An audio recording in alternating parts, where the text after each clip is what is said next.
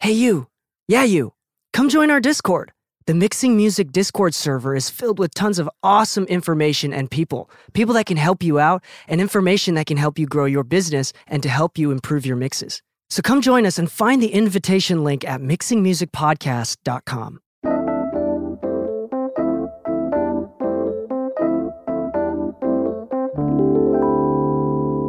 One, two, three.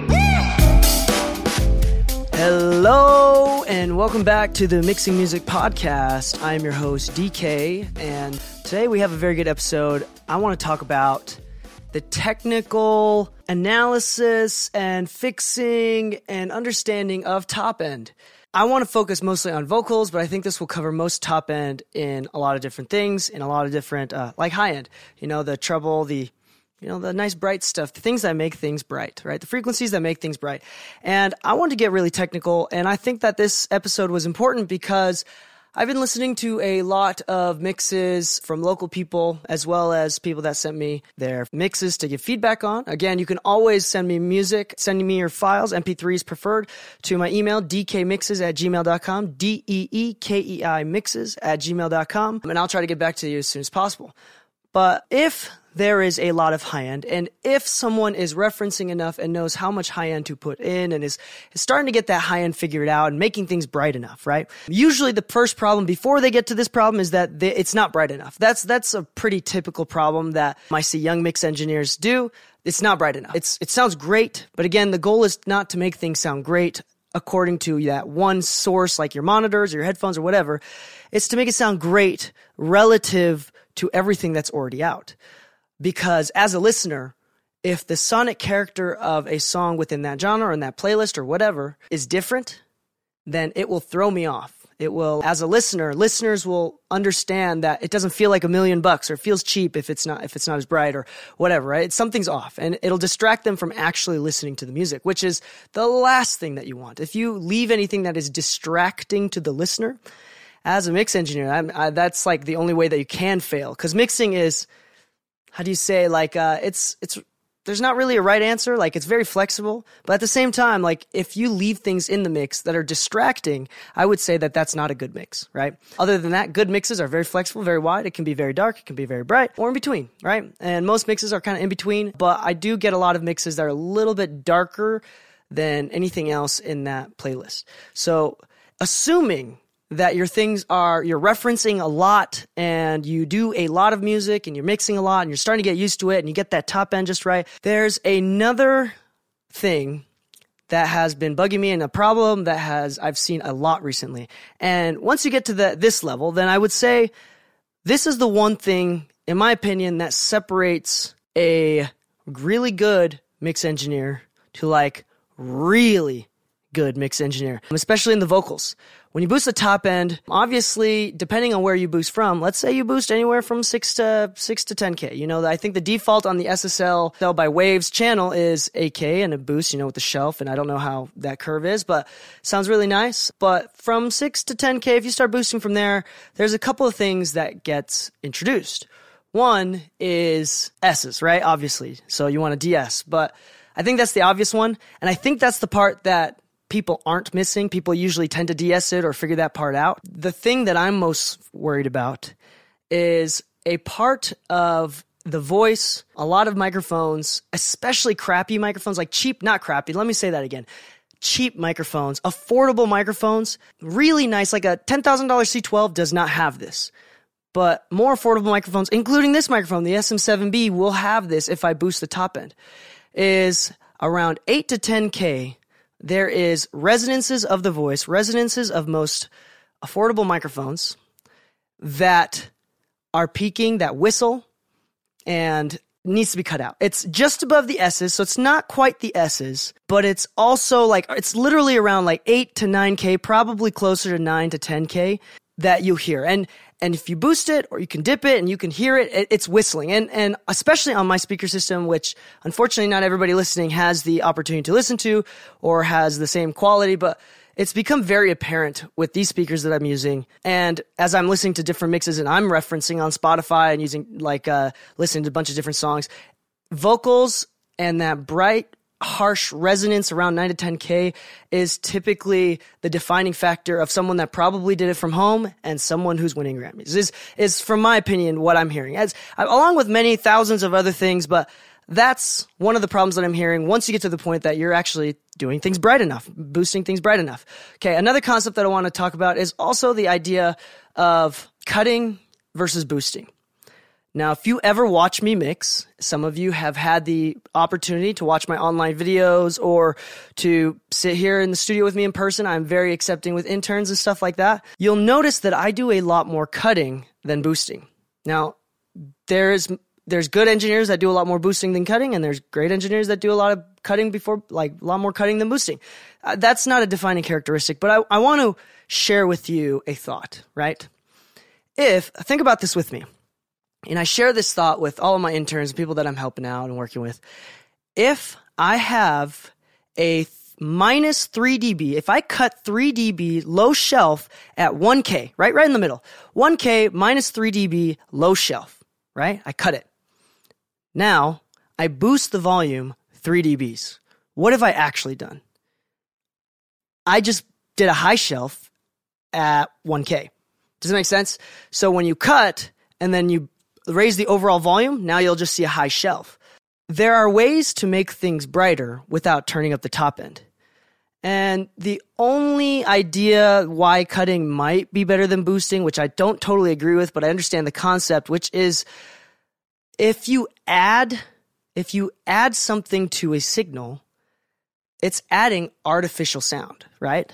If you cut, you remove sounds that you don't like. So instead of adding artificial sound, artificial noise, you keep what is natural and you take out what you don't like. So it stays a little bit more natural. At least that's the concept, but honestly, the EQs and most of the time if you boost stuff, other than for some reason iZotope top end just doesn't sound good to me. I don't know why. iZotope doesn't have a very good top end. iZotope is amazing. Neutron and Ozone is amazing. I just don't know what it is with Neutron specifically, and a little bit of Ozone, like something with like the top end is a little bit more harsh and brittle compared to other EQs in my opinion, but I don't know why. Maybe that's just me. It's all in my head. But other than that, I use iZotope on everything. On every mix, I have at least 2 or 3 iZotope different products and stuff. Love them to death. But with the top end, usually I have this issue with the whistling frequencies and it needs to be taken out. Now, I want to keep it natural, right? And that whistling 9K-ish is not natural. Like if I showed you mixes, which I probably should, maybe I will in a future video or in a tutorial or maybe part of my online courses that you can find at store.dkmixes.com. Maybe I'll do that. But I want to talk about that, right? So how do you get the top end treble without the 9-10K resonance?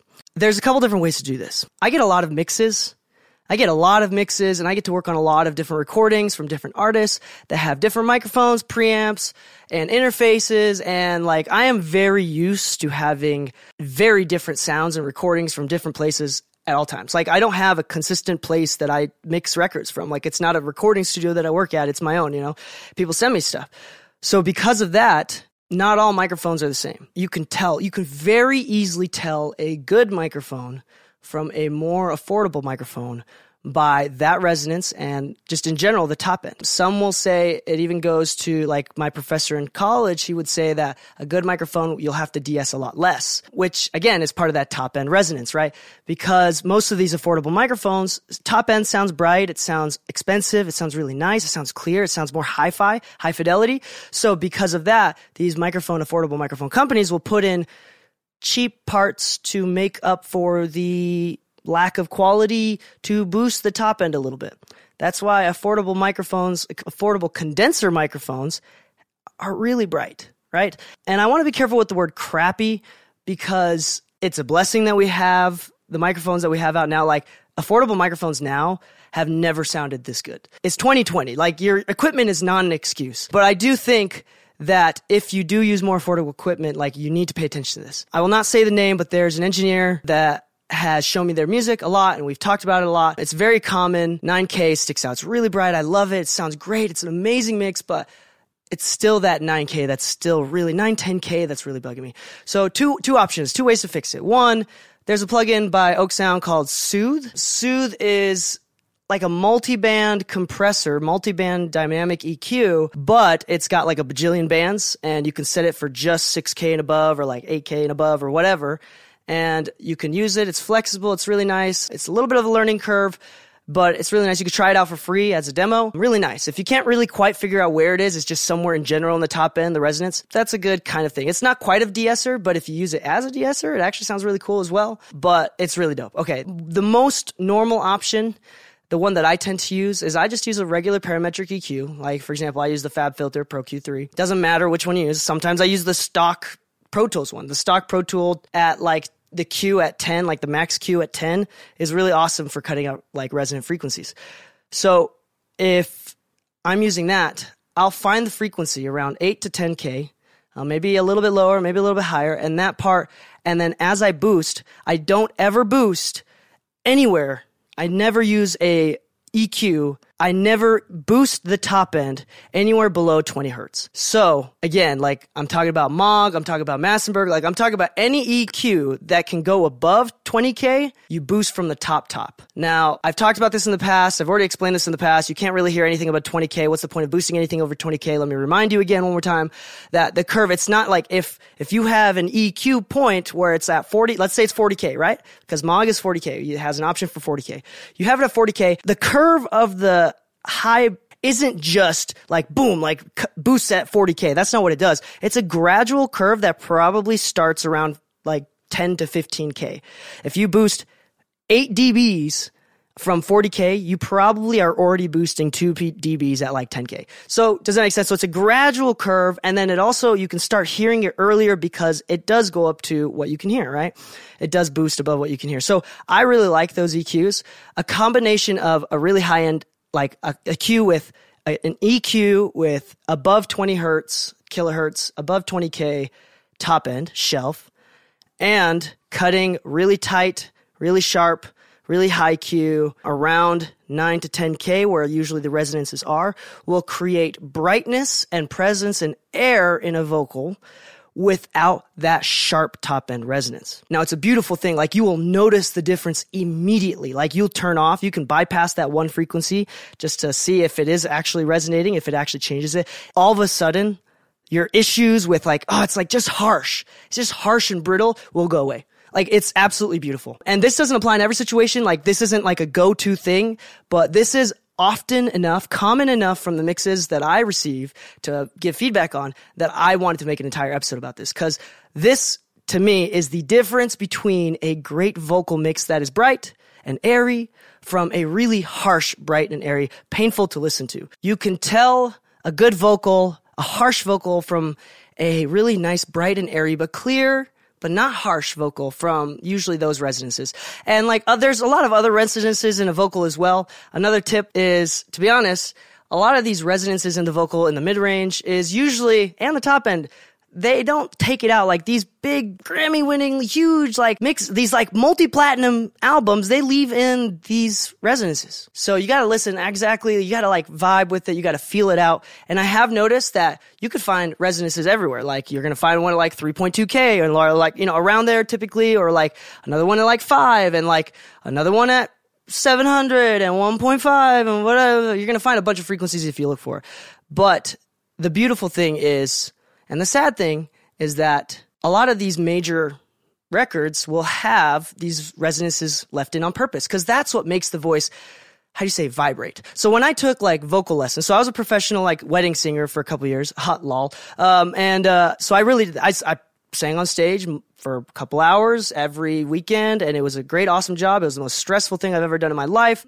I'm glad that that's no longer a part of my life. But when I was doing that, and when I was taking vocal lessons in college and before then, it was very normal for the teacher to teach you in a way, and to teach you techniques to sing in a way that brings out more resonances from your body, your chest, your mouth, and your throat, everything. Like, so resonance is a good thing, right? You can't just cut everything out. Like, you'll notice I've done this before in the past. Like, if I cut out every single frequency that resonates, and it's like a really tight cue, really tight band, and I just cut it out, even if I don't cut it out all the way, if I just do like more than like 3 or 4 of them, it starts to sound unnatural.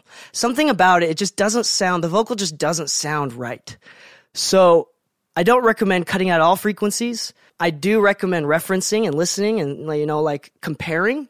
Again, not enough people reference and compare. I can't stress this enough. Like, you're not trying to mix things to sound good out of your headphones or your monitors. You're trying to make them sound good relative to what's already out. Because the purpose of a good mix is to keep it from distracting the listener. You do not want to distract the listener from a bad mix, right? That being said, really, really awesome mixes, really natural mixes, really genuine and dynamic mixes sound great.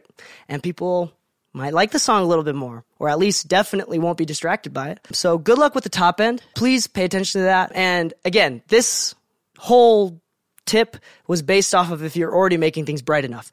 And I will even go as far as 8 out of 10, 4 out of 5 people that send me mixes to give feedback on do not have enough top end. At least in reference and comparative to pop music. Things that are on the top charts on Spotify and on Billboard and, whatever. Like, things that are making a crap ton of money, things that are getting a crap ton of plays and streams. Compared to those, most songs are not bright enough. If you've been referencing, if you've been getting better, if you think you got the hang of it, please careful with the 9K. 10K, please be careful and just boost above it. Add the air. On that note, I hope everybody's having a good time, having a good day, having a good week. Happy mixing, my friends, and stay saucy. 1, 2, 3.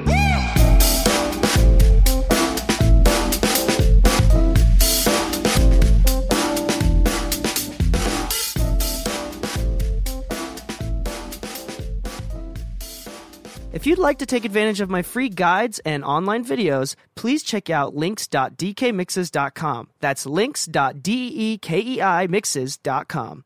The Mixing Music Podcast is proud to say that we have a lot of free resources outside of the actual podcast. Visit mixingmusicpodcast.com/links to find access to our free PDFs and free resources.